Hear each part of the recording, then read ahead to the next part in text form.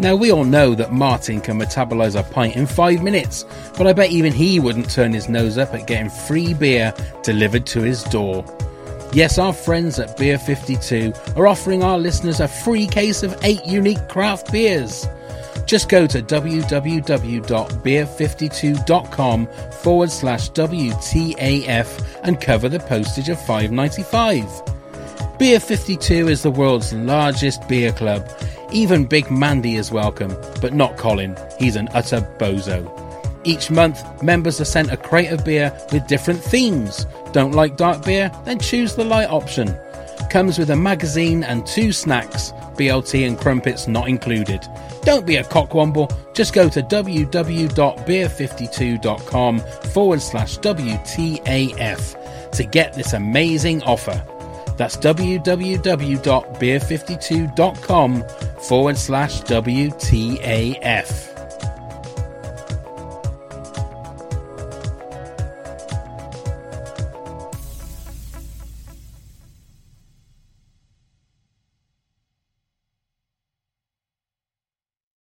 The following podcast contains strong language, like what the actual fuck.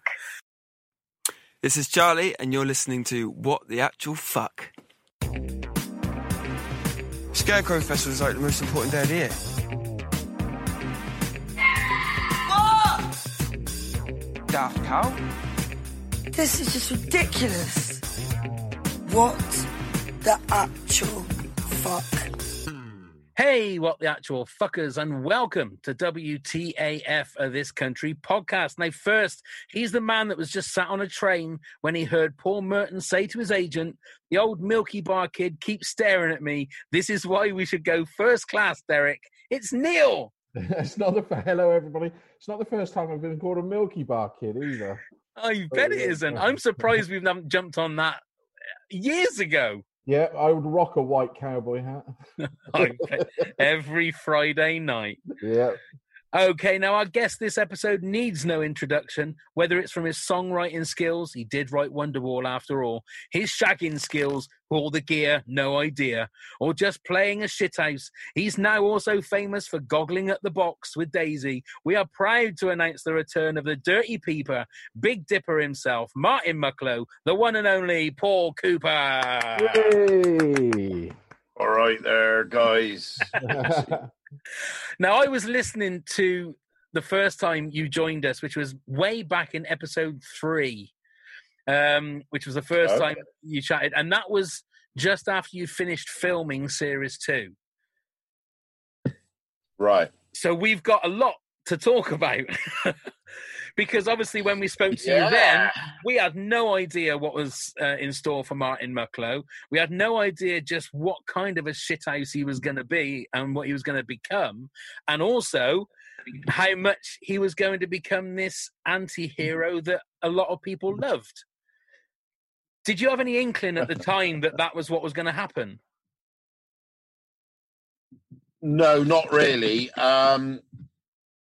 I think it's really kind of hit home. Third series, really. Suddenly there's been a huge wave of, kind of interest, and I guess just on social media, it takes time to build a following, and then you get comments like you dirty peeping git or whatever. And during COVID, suddenly it kind of Instagram and whatever, which is where I've got most followers, it just kind of rocketed, really. So then you get the feedback, about the show and about your own performance in it, and it's been superb. And I think going through lockdown, that the early stages of lockdown seems ages ago, doesn't it? Mm. The some of the third series, I think that so many people have said it's kind of helped them through lockdown and beyond, Mm. And that they continually go back to for their kind of mental health. It's extraordinary. So on the third series, I find the episode that you mainly feature in episode 3 is a lot darker. You're a lot darker in it than you have been before when you move back in some of the things. Was that all scripted? Yes, pretty much so. Except the the ad lib, the TV bit, although they only used a little bit about that, and I kind of went off piste and went absolutely mad on that. Most of that was, well, virtually all of that was cut out, but it's been in some of the outtake reels, you know, when I'm going on about throwing kids on chip pan fires and stuff. And unfortunately, we had a massive party with Dan Greaves, Jimmy Walker, and I should think we had a whole night, you know, just one big huge piss up, which was the kind of drinks before going on to a party, my release party. But unfortunately, about 2 seconds through the window was filmed of that, because that was some of that stuff. You could have made a whole series just on that. And that's the problem, you know, so much gets cut because they film so much, and there's so good stuff. You can make a whole nother series easy. I was going to say, with the dark stuff though, when you read it on the script, did you think, whoa, that's even gone a bit darker than I usually am as Martin? Kind of, but it was kind of heading that way, wasn't it? You know, how can we make him dark?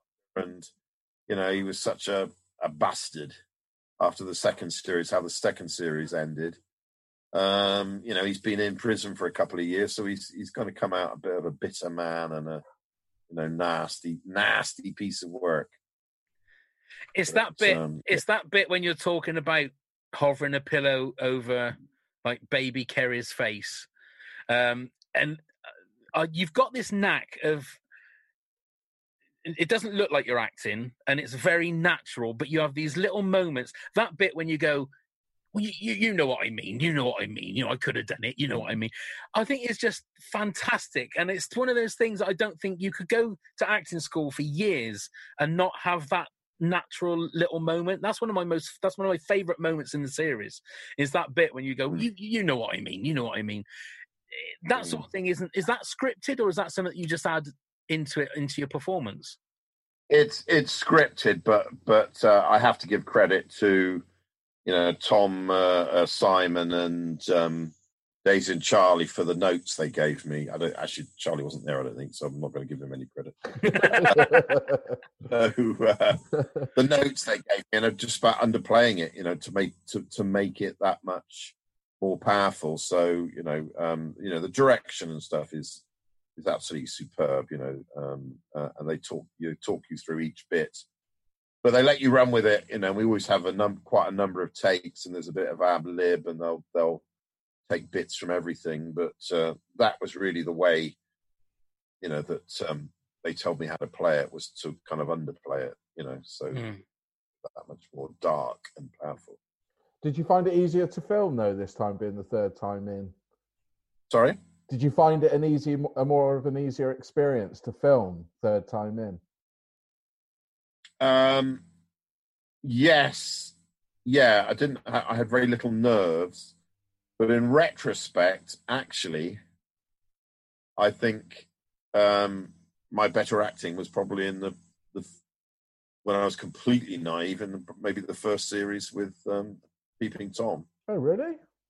I just thought some of the stuff there was kind of, I don't know, and maybe threatening letters. But yeah, I kind of thought I was better then. The thing is, I think you set such a high, but that first scene, or the scene of you telling Kerry about when you first peeped, and again, I'm not blowing smoke up your ass. I just think you're very, very good at doing that kind of thing, and it's totally believable.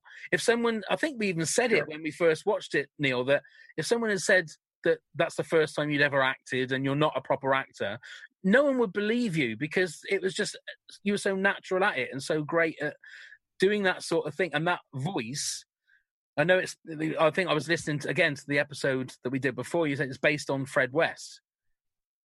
I mean, what do you do with a character like that? Yeah, I mean, it's such a brilliant character to play, you know. Being a nice guy or whatever is difficult. I think villains, it's the best parts to play, without a doubt, you know, and you can get away with absolutely bloody murder. You know? Yeah. Especially when you're talking to people later and you're doing celeb videos. you can say what you want, and no one takes offence. Oh yeah, I'll give you a Mrs. a good stuffing, I'll feed her, and sort of by shagging her in every position. Take that, that's fine. It's Martin Mucklow. He can do what he wants. Yeah, brilliant. So how has the cameos been coming on then? How is that taken? Has it taken off well for you? Well, it's got me off Universal credit, put it that way. Yeah. It's literally the only thing that's keeping me alive at present. Right. Oh, that's good. Well, I mean, it's funny, it's because my job just stopped the first day of lockdown, and I was self-employed, so yeah, it's been great, really. I mean, it's full credit to Clinton Baptiste. So he very kindly said, I did a bit of work for him, and he said, get on this thing. He said, it saved me. He was in the middle of a tour, and that was all cancelled. So people in the industry have been really, really hard hit. So you just kind of do. It's not something I probably would have done before, but you do what you can to survive. Absolutely. So how has obviously financial side of it has been hard. How has lockdown been for you, sort of personally and mentally? Have you been able to cope okay? Or because I know you've been doing a lot of stuff on Instagram and that as Martin Mucklow and sort of as yourself with Little Pip going out every so often.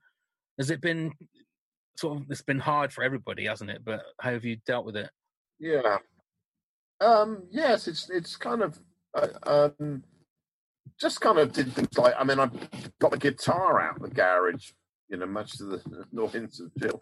And I hadn't played it for about, 30 odd years.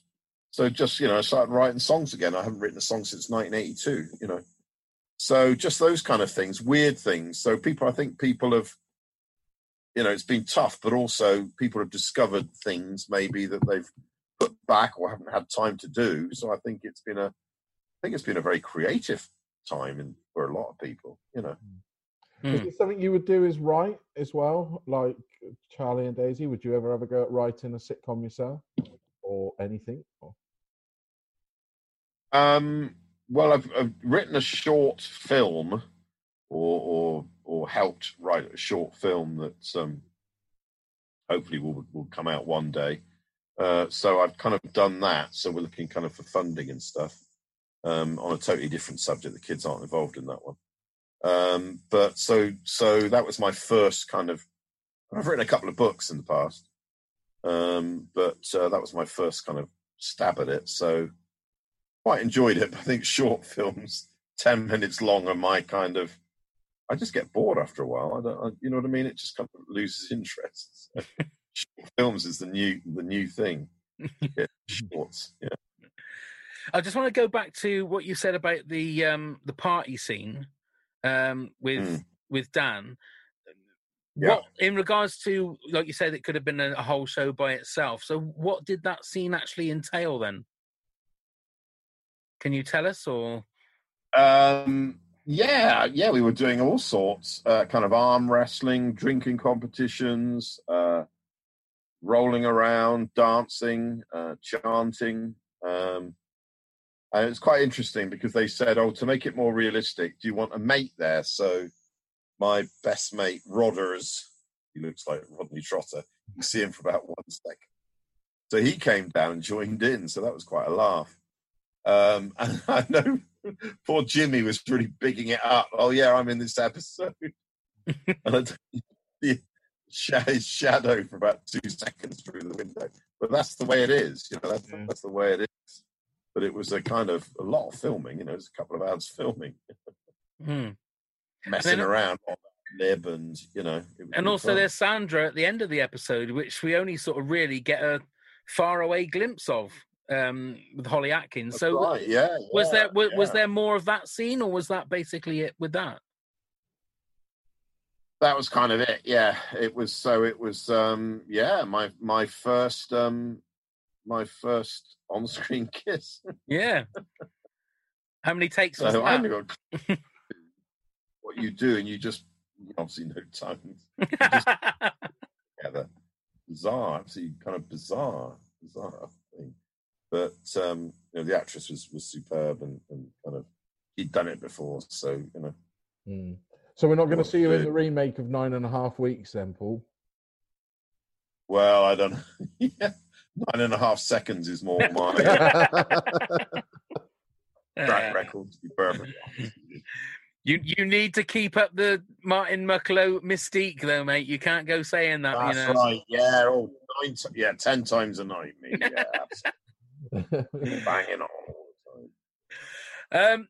Yeah. So, because I know we're going to be going backwards and forwards, but I need because we only spoke to you while you've just finished filming Series 2. The whole thing when Series 2 came out, and then we had the cliffhanger at the end, what Kerry was going to do, and then the aftermath. Were you a little bit disappointed that you didn't have more to do in the aftermath episode? Yeah, shattered. Were you? No, because Daisy said, "Oh, Dad, you're in loads. It's all about you in prison." And this is how things change. You're in prison, and you're in there, and you're desperate to try and get some fags, and you're kind of writing to Kerry. So of course I thought, oh, brilliant! This is going to be good. And then it goes very quiet, and you think, just wonder if I am. But that's the nature of it. Suddenly they totally change, And very often with the kids, they're halfway through writing an episode, and then they say this ain't working, and they go back and they completely rewrite it completely differently. So that's what it's about. It just it sounds like a great idea, and then halfway through, it's not really going anywhere. Making them laugh, so they completely change it.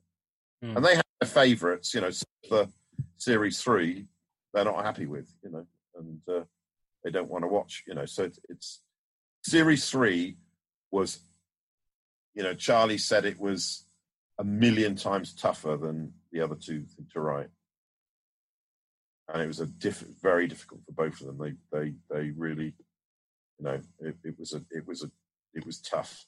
Yeah. What difficult as in to get the story right, or difficult in the fact of the constraints? Because I know that they were up against it time-wise, weren't they? Or difficult, obviously, because of time-wise. Michael as well, the passing of Michael.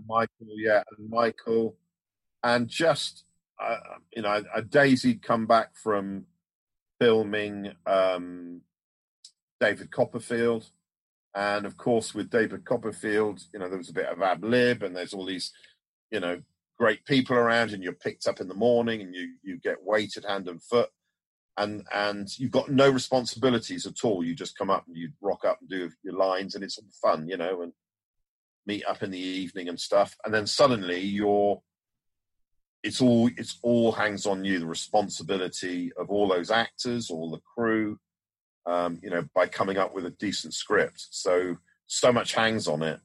And I think they were quite amazed, actually, how good some of those episodes were. Some of them they weren't so happy with, but I think they were amazed, actually, how it turned out. They kind of hadn't got a clue, because they don't get involved really in the the mixing and stuff of it, the editing. It's just too much, It's just too much. So so they were very pleasantly surprised, at the outcome. And I think, I think the driving lesson one for me was my favourite. My favourite episode of all 3 series. I thought that was. Yeah, that's the episode that won our poll. We did a poll for the best episode ever, and that was the one that won sort of quite overwhelmingly. Yeah. Do they come? It's just one of those ones I just laughed all the way through. It's proper slapstick, isn't it, in places? Yeah. Do they come to you then and ever ask you about, like, if they're writing, let's say, for Martin? Do they ever come to you for ideas, or maybe say to you, what would you think Martin would do in a situation like this? No. No, they really don't use you at all. It's very much their thing, with input from Tom and Simon, who were great. So they would do a couple of things, and then they, Tom and Simon would say, "Oh, well, hang on, you can't say that because that happened in episode. It's all that continuity, and they're a good team. You have to have a really good kind of team,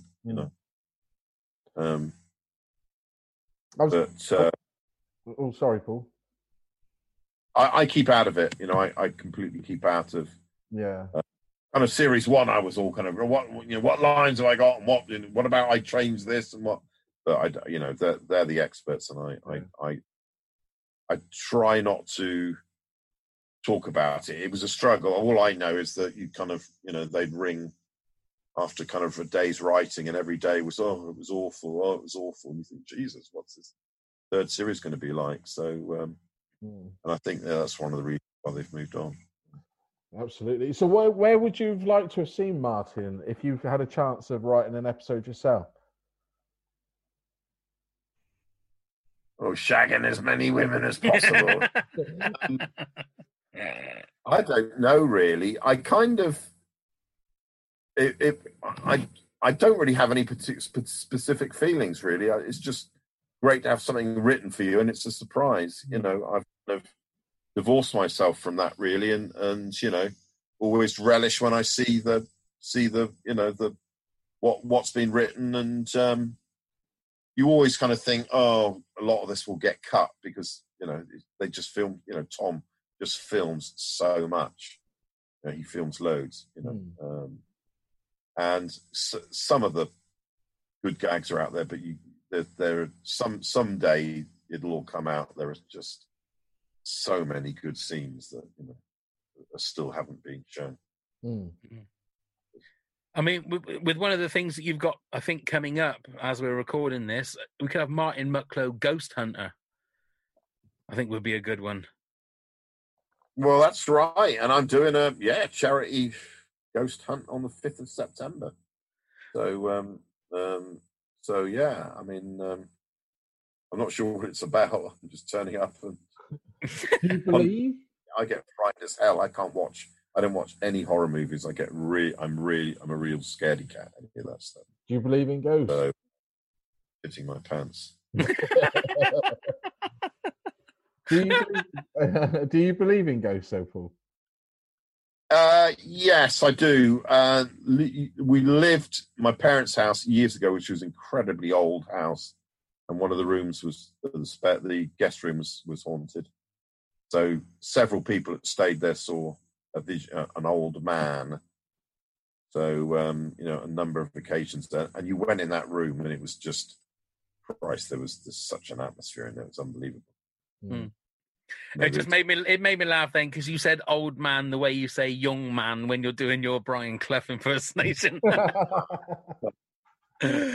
Well, but the thing is, there's kind of some of it me is skeptical because why don't you see so many animals? In fact, Daisy and I, at one stage, long before this country, she had an idea of writing a TV comedy called Dinosaur Ghost about a guy that sees, and there wasn't actually found an article about a guy in Devon who saw a ghost of a dinosaur.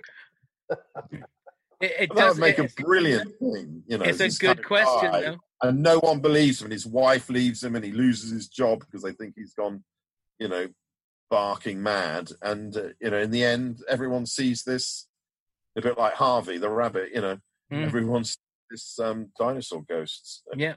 Why are there no caveman ghosts and anything like that? Why? Exactly. Why isn't it? Except on Matthew Bainton's thing. Yeah. Yes. But, yeah. Exactly. It's always old Victorian men, isn't it? That's right. Or women with ruffs, I remember when Daisy and Charlie were here, and Daisy played us that audio when she was in Swindon Hospital of the ghost. You actually hear a ghost. That's the first time I've ever actually heard a ghost. And I don't know. I'm very skeptical about it. And I think unless I saw a ghost in front of me, I've never seen a ghost, then I don't really believe it until I see something. But maybe you can tell us about it when you see all the ghosts on September the 5th. Well, there we go. Absolutely. Yeah, I've never actually seen, but people came out of that. But there's very odd kind of knocks on doors, your bedroom doors at night. And there's weird stuff going on in that house. Yeah. Certainly happens. Yeah. One of the other things I wanted to say, and that I have very rarely ever criticized this country as a show, but the one thing that I really wanted to see in series 3 was Kerry telling Martin to fuck off, to have that moment where he's treated her like shit so many times that she actually breaks, and I really thought that was when she saw Martin and Sandra having the kiss. I really thought that was going to be the moment, and I was really disappointed that moment wasn't there. Was there ever any plans for there to be a confrontation where Kerry face to face told her how she felt? Not that I know of. I mean, it may well have been written because there's so many rewrites and stuff. But I don't know. I think potentially it might have been a bit. I know it said what everyone wanted, but it's kind of possibly unrealistic. I don't, when you see the rest of that's gone on, has that kind of control over, and she still looks up to him, right? Yeah. So she's always hoping, she's always waiting for that moment. So it's probably more akin to real life, I would guess. And do you think it would have closed that door? So then if there are more, or if there is a Christmas special or something later on in the future, that door's still open now, isn't it? Obviously, if she doesn't tell him to fuck off, he's still always going to be around. Well, I hope so. Yeah, I think he's good for an episode, isn't he? He comes in and causes a bit of havoc and mayhem, and then kind of leaves. So yeah, keep it as it is, I think. Yeah, and it's one of the greatest entrances into an episode. The episode that you're in, that main one in series 3, where she's chatting about something. You just come walking in your dressing gown, get some out of the fridge, walk back out, and there's no fanfare. And I can remember watching that the first time, thinking, was that fucking Martin that just what the hell's he doing there? There's no sort of big fanfare to say, ladies and gentlemen, it's Martin Mucklow, and you walk back in. Knock on the door, I'm back. Yeah. Dum, dum, dum, dum, you stand it was just brilliantly done. Yeah, beautifully done. And I think that's why it's a bit like her calling out Martin. It's that it's they kind of almost think beyond that, if you know what I mean. Yeah. They try not to be too obvious, and lead you too much, I think that makes a lot of sense. The amount of times we predicted what we think is going to happen, like in the next series, and none of that happens because, again, we're thinking, I think, of what the obvious thing is going to be, that so-and-so is going to do that, so-and-so is going to be there, this is going, and I think that's where their writing is so clever, is that they are in between the lines, they're doing some stuff that people don't even think about, or it's just real life. It's what would happen in real life as opposed to what would happen on a TV show. Yeah, I think a lot of shows you can kind of predict what's going to happen, but certainly in that one you can never predict. No. Right, just that Martin's going to asshole. That's all. Yeah, Paul, we need to ask you about Gogglebox. How did that come about? Well, Daisy was asked, and then they asked me, and I don't know, the producer likes Martin apparently. So it just kind of came out of the blue, again, when things were really tough. So, I got the kind of the videos and the Gogglebox nearly at the same time. So it was just bizarre, how things just change in a moment, and it was great to, it was a real honor to be kind of part of something like that, No, most of the viewers didn't know who the hell I was, but and that was a quite difficult one, to do, because you're there for 3 hours commenting, and then they kind of use one thing or two things. So and especially that last one, I thought, oh God, we're in the last quarter and I haven't said a word yet. And then there was the slush puppy moment. So I forgot even I'd said that. And then it was kind of, I heard nothing else for the next week. So how does that actually work? Are you watching it at the time that it's on the TV, or do they give you a DVD of the programs that you just then watch? Do you watch the whole program? Like Grease, did you watch the whole film, or are you watching bits of it? Or no, you just watch 10-15 minutes. Oh, right. Yeah, and yeah, so you comment on that. So, I mean, you know, if there's going to be news. All right, sorry, Jill's walked in. Hi, Jill. Hello, darling. I've got your picture. I'm so sorry. Oh, That's right. okay. Yeah, sorry, Jill's. You're live on the podcast now, Jill. So you've got your face in there. Oh, No, that's fine. Oh my God, sorry. Oh, bless your heart. Oh yes, so, yeah. You kind of see you see extracts of it. You don't see the whole thing, but they kind of you kind of have a look out at the newses and things like that week. Because probably there's going to be a news item. But yeah, it was great fun to do. So you're there for 3 hours because of COVID regulations. Because Daisy and I live in different houses, it was done in a neutral house in Stroud. So I don't know whose house it was. It was much better than Daisy's, our house. And there's lots of snacks there and, drink. And they keep asking you to top up the snacks. And you have a takeaway of your choice. So we had Chinese both times. We filmed and took it home with us. So Nice. Very nice. I mean, that's Gogglebox for you, isn't it? I mean, the thing is, it's quite like you said, it must have been quite an honour to do something like that. But were you surprised with how it's made? Or did you go in there thinking, my God, we've got to watch all these programmes. We're going to be here for hours. Yeah, I hadn't really much idea. Yeah, but but it kind of made sense because you just comment on the bits you see, and they pick good extracts. So it's like the Basic Instincts and stuff like that. The classic things. The only trouble is when you watch it back, and then they have someone else do a particular line. You think, oh no, I had a great line. Yeah. My line was not better than that. That kind of stuff. So it's really kind of stressful watching it because you kind of think, well, that was my best line, and they haven't used that one. They've used so and so. So it's quite difficult. Are you quite critical when you watch yourself back on This Country? A little bit, yeah. I kind of actually the stuff in the third serial, I kind of thought, I thought I did better than when I watched it. But I think you're always critical. I think when you're starting to be really happy with your performance, then I think maybe you need time to worry. I think you always think, oh, I wish I'd done that, or a bit of that. You're always actually just looking at thinking about the lines they've cut, the bits they've cut, which is inevitable. And you think, oh, I wish I hadn't cut that line or that bit. The classic being that pub scene in series 2. But something had to go, and it was, something that it didn't actually.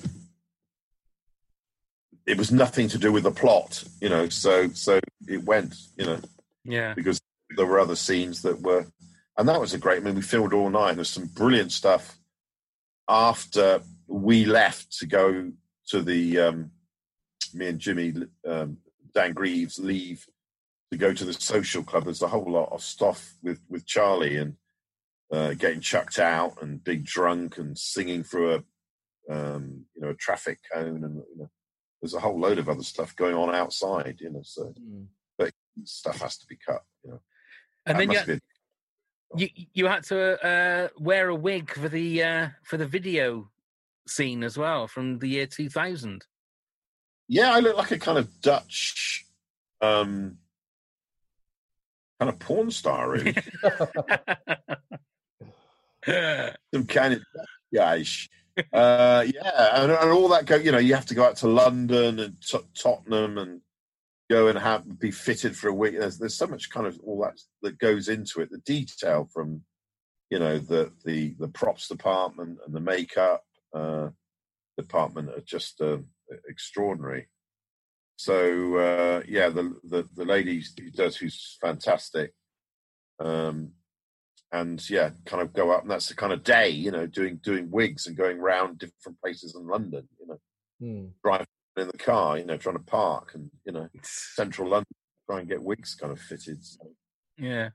So there's an awful lot goes into Emily, bless her, you know, went with me. She's a diamond. She's superb. You know, all the cast, all the crew and cast are fantastic on that show. You know, big disappointment. You know, when it all finishes, really. You know, they all go their separate ways. Very odd feeling. So now you've got this acting bug, Paul. Is there a role that you would like to have a go at? I'd like to do a serious role. You know, kind of drama. I'd love to do something in, you know, something like that. So there's a couple of little irons in fires and stuff, and I've, you know, so we'll see, you know, if anything kind of comes. Talking of your acting, there's the video of you doing like an audition with Daisy that found its way online, didn't it? So what was all that? Because it looks like you were having fun, but it looked like Daisy was having a little bit more fun, trying to guide you through this audition. Yeah, I think the people I was doing the audition with saw it, and I never got the job. Before we were taking the piss, which we weren't. It was just Daisy just thought I was so bad at it, you know. So yeah, it's the trouble. You've got to have someone reading the lines for you, you know. And who do I go to? Daisy just laughs. All the family just kind of laugh. Just they can't take me seriously, to be perfectly honest. So, what, even your brother? Well, he lives in London, so you know. Oh, yeah, that's true. They won't be laughing when you pick up the BAFTA for Best Actor, will they? That'd be right. They won't be laughing then. Now, I noticed on enemy.com today that they are calling for Daisy to get a knighthood because of all of her Instagram stuff that has like helped the country through all of the stuff that's happened over the last few months. As her dad, are you sort of proud when you see her dancing away, swinging everything around to whatever kind of EastEnders or I'm a Celebrity, Get Me Out of Here? Or do you just sort of shake your head and think, well, that's just Daisy? Yeah, we see it every day. With us, so but I think people are really, you know, people have kind of said it's helped them and give them a bit of a laugh each day, and that's what it's about, you know. Yeah, the whole sea captain thing was like the story of lockdown. It was like a soap opera every day. You would jump on Instagram to find out what was going on with this sea captain and who he was two-timing Daisy with today. I mean, I'm not I don't normally troll things like Instagram, but I was transfixed. I couldn't stop looking to see what was going on. Yeah, and I mean, virtually now, every kind of post she puts up now is kind of in the papers the next day. You know, yeah, it's extraordinary. It is absolutely crazy. So, yeah, and she came late to social media. She wasn't on. You know, it was Charlie that was one on Instagram, and she wasn't. It wasn't really her cup of tea. And now it's can't keep her off. You know? But she seems to have embraced it a lot more, hasn't she? Because I think she went on it. I don't know when it was, maybe last year or the year before, and then she came off it quite quickly, didn't she? Because she didn't seem to sort of be able to grasp it, but she's definitely grasped it with both hands now, and it's like a must see for almost every celebrity that's out there as well. Yeah. Well, she's so kind of spontaneous and you know, can make stuff up at the, you know, drop of a hat. So you know, and I think with lockdown and stuff, it was just trying to make her laugh, herself, and other people laugh, and just keep it going, and then you get you know, people kind of supporting it, and you want to keep them happy and keep it going. Even starting hashtags as well. What can you fit under your tits and stuff? I mean, you know, she's a trailblazer. Yeah, I mean, she's I was straight onto that. I must have been having a look at that. I mean, yeah, incredible. And, you know, coming forward that probably would never have thought of showing their boobs on, you know, Instagram or sharing or whatever. I mean, it was, good. There's some really funny ones, and the stuff they were putting under there was extraordinary. The records must have been updated every day, I would have thought. I think so. Right, we asked for a few fans to send some questions in. I think you might have seen a couple of these online anyway, but we're going to fire through some of these. Darren Brown said, what would you like to happen to Martin in the future? So if there is a Christmas special in 10 years or 5 years or whenever, what would you like to see Martin do? Or where would you like to see him situated? It sounds really naff, but as I kind of said before, I don't really know. I just don't think about it because it's just nice to be surprised and you open the script up at where he's gone next, and I like it. I like it to be in someone else's hands, to be honest. Early on I kind of thought about it, but now it's just you just want it written for you, because they're great at that, and I don't actually have any thoughts for that, really. Well, you'd want him to be the same. That's what I'd want. Otherwise, kind of, yeah. That's why it's he's endeared people to him, and God knows why. But people love Martin. He's just. Sandra's got another couple of kids. That's what it'll be when it's you. Yeah, there we go. Yeah, we're busy. Yeah. Yes. Harry makes a good breakfast. Harry Bluz says, "Are the tattoos real? I'm nosy." Now, I did say she needs to go and listen to the first time we chatted to you, because you do chat about the tattoos. But anyway, the tattoos, are they real? No, they're not. No, I don't have a tattoo on my body. Really?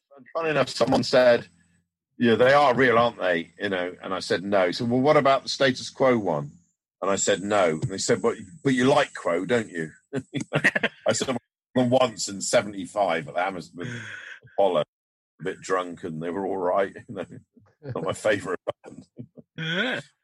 It's just people just get that Mucklow character, and they just think you're Mucklow. I mean, it's and that's why I think we've said before, I don't get anyone ever coming up to it so rarely.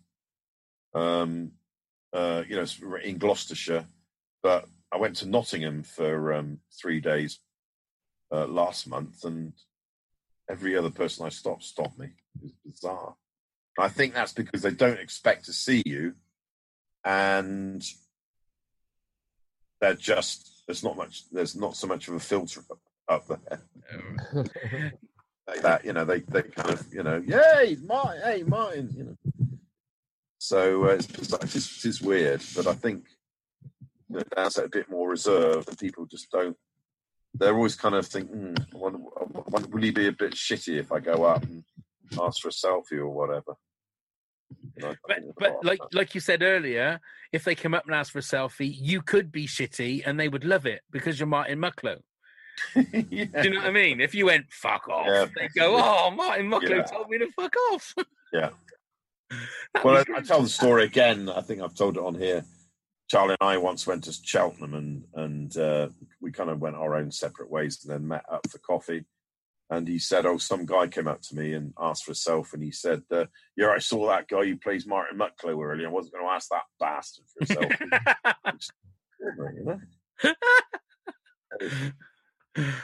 But then that they love you. That's right. So Laura Bourne said, were there any bits that were awkward or embarrassing to film in front of or with your kids?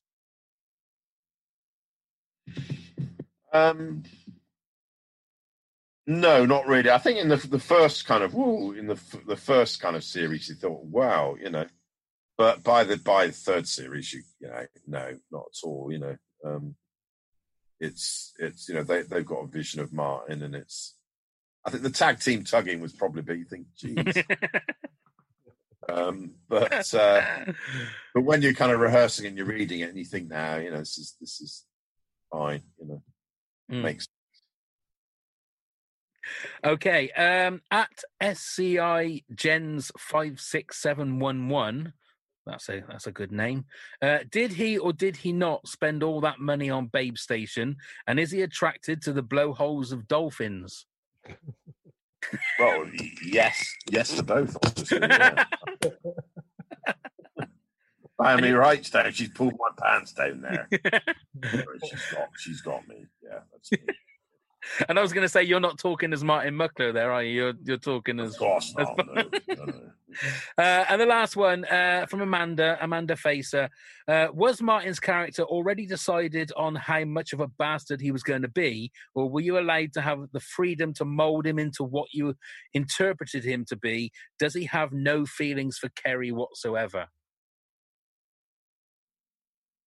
No, well, I mean, the writing and the directing, formatted it really. I and the kind of the way the script was. So, yeah, I mean, the writing dictated it.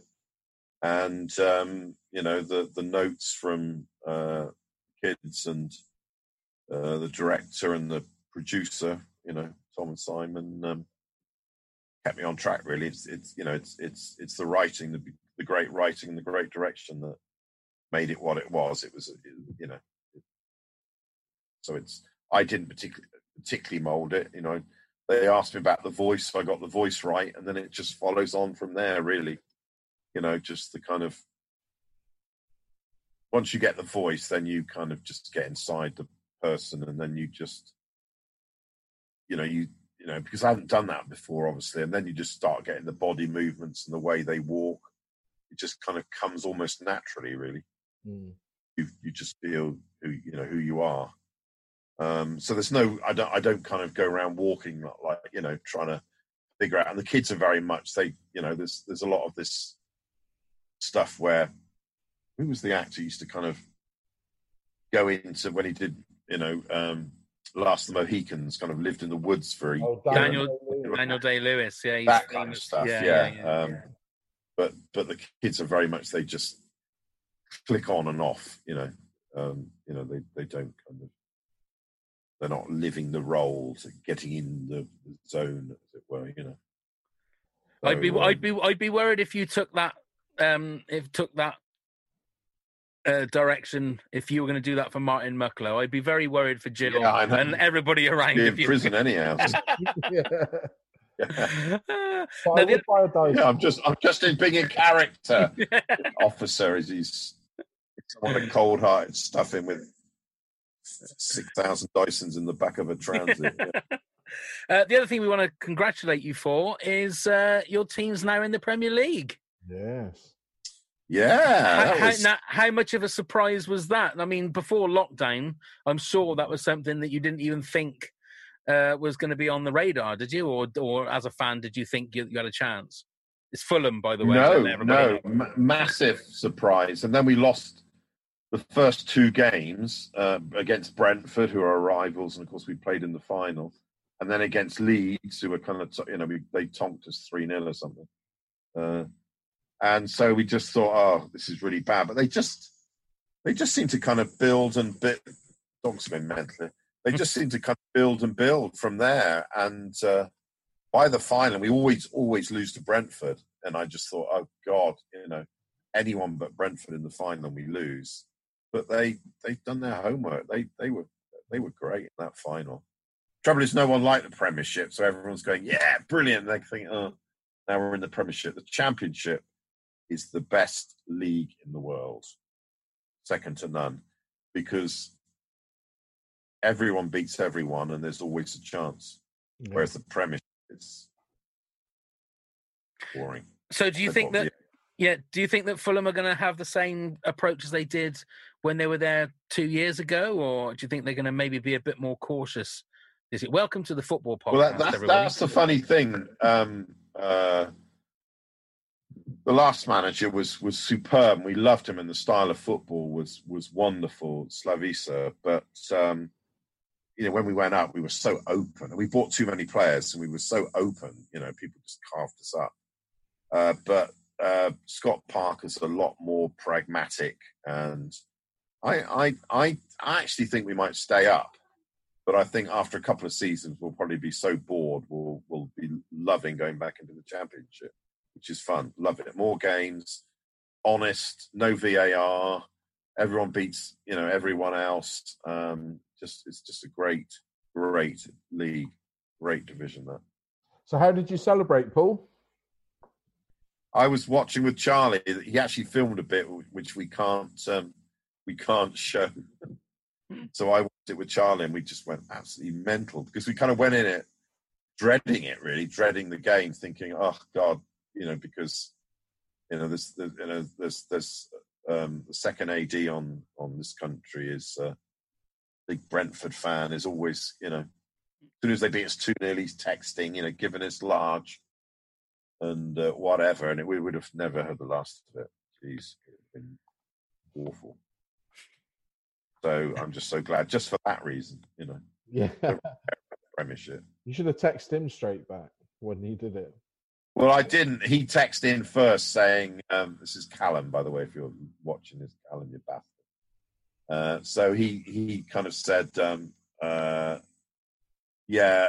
well, congratulations, but wasn't it an awful game? Well, no, it was a fucking brilliant game. We nullified you, and we got 2 fucking great goals.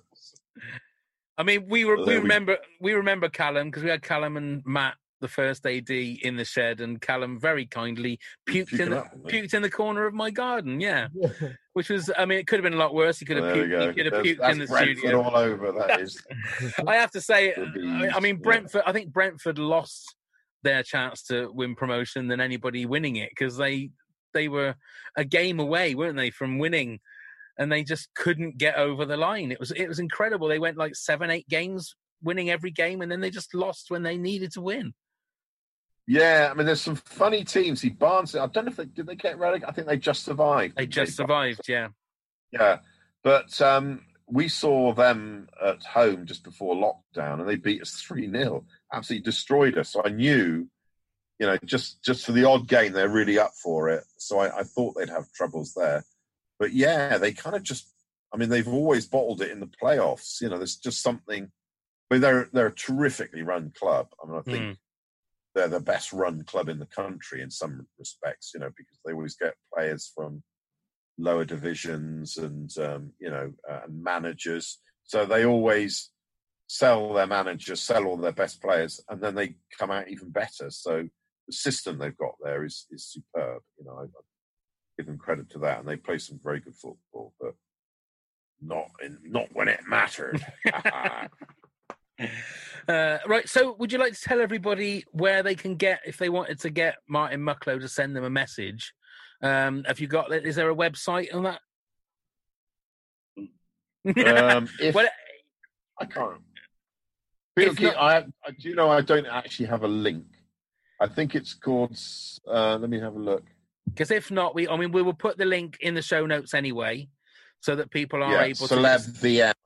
Right, there you go. Yeah, I can't. Connect Video or something. Connect. Oh, I don't know. They'll find it. You'll be there. And you need to get someone working on your... There you go. Connect Video message. There you go. Is that down and down and down and down and down for Martin Mucklow? I'm between the cross-eyed bloke the guy was Blue Peter and someone that was on Coronation Street 15 years ago. The cross-eyed bloke from Blue Peter. Quite a good-looking cross-eyed bloke. His eyes were quite close together. Tim Vincent. Tim Vincent. I didn't realise his eyes were crossed. Sorry, Tim. What a really nice bloke. Oh, dear. So, yeah, it's a kind of league table. And Alex Sloan, Clinton Baptiste, he got me onto it. And I think I'm just above him. We're kind of, bottom, mid-table, first division, probably. That's good. That's a good place to be. Yeah, there's that room for improvement to push into the European places. Yeah, that's right. Yeah, we might get promotion next season. If everyone above us dies in a huge plane crash, the next video message are put on for the top 30 or 50 people, then we might be in a chance of promotion. So Yeah, and or if you get that BAFTA nomination, then you can double your price and you'll shoot at the table. Well, that's it. In this not yet written. Well, perhaps I'll be the new Bond. Oh yeah, I'm up for that. I tell you what, they might do a kind of, I tell you what, I would pay money. I would go to a COVID cinema to watch that with my mask on. Exactly. My name's Mucklow, Martin Mucklow. Yeah, I'm throwing my sharpened bowler hat into the ring. So I think that would be watch worth this. it. I thought, well, that's a winner. It writes itself. That's all I got to say. It writes itself. You in a tux with your dicky out, Paul. Your dicky out, yeah. What sight? Oh dear. Well, Paul, thank you so much for spending some time with us. Well, that's what we want to see now. Get Daisy to do a video of you just doing like the walk, where you walk and then you turn and you shoot, and then just a few. My name's Bond, James Bond, and let's see how it goes. That's what I think you should do. Well, no doubt. When I do my self tape, she'll be doing it and ruin my chance and laughing. You'll know Bond.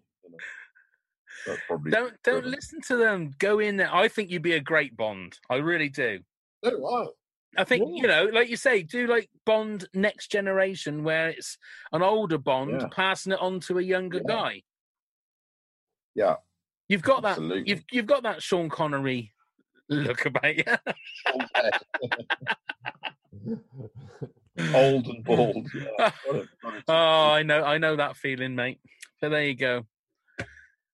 Neil just looks like the Milky Bar kid. Oh, there we go. And they're on me. What the actual fun. Indeed. Paul, thank you so much for joining us for the second time. As I've said with all of the returning cast, we just want to thank you for everything that you've done in regards to the show and how much joy and happiness you brought to everybody, but especially to us. You've given us a chance to do this. You've been very, very supportive to us with the live shows and all the other things that we've done. So we just want to thank you so much for your support, for what we've done, for doing what you've done, and just for making the world a happier place by being a completely big ass shithouse. That's all I can say. Well, thank you guys for keeping this country flame alive. So thank you. Well, we will try and flog it as much as we can and get as many episodes out as we can. If the American show goes, I mean, we'll be going on for like 200, 300 episodes. So, I mean, I suppose, is there anything, have you heard anything in regards to the American show? Is it? Well, I think things stopped because of COVID again. I think they've done some of half a pilot, I think, so I'm not quite sure where they are with it. Yeah. Right. Charlie was due to fly over in May, I think, to watch it and have meetings, but couldn't with COVID again. So. Yeah. And in regards, obviously, last week, I think, as we were recording this, there were reports that Daisy and Charlie were working on something else. Do they ever confide in you in regards to what they're working on, or do they keep that quiet from you? No, I know a bit about it, but it's going to be good. It's going to be very different, and it's going to be great. Yeah, I think. And a role for you? Not really stuff. That's all I'm saying. Okay. But that's all we want you to say. We want to be surprised like everybody else. Paul, thank you. It'll be different from this country, that's for sure. Okay, that's good then. Thank you very much for joining us, Paul. Thank you, guys. Take care and stay safe. Neil, would you like to do your little bit? Yes, absolutely. You can find us on all the social media under the new tag, This Country Pod. So that's This Country Pod. We're under all Facebook, Instagram, and all the others, Twitter. You can email us at wtfthiscountry@hotmail.com if you've got any questions. And likewise, you can find out everything we're up to, tickets for the live show and all the gubbins that you need to know on our website, wtafpodcast.com. That's right. And as Neil said, there are tickets still available. We've moved it to May the 28th, 2021 for the very last WTAF live. So get your tickets for that. Come and join us on patreon.com/WTAF if you want to support the podcast that way. Or if you want to buy us a coffee, it's ko-fi.com/WTAF. And that helps support the podcast that way as well. Thank you very much, everybody. Thank you very much, Paul, once again. Thank you, Paul. Thank you very much, Neil. Thank you very much, Pav. Thank you very much, everybody else, and go and get plumbed, you fuckers. Scarecrow Festival is like the most important day of the year. What?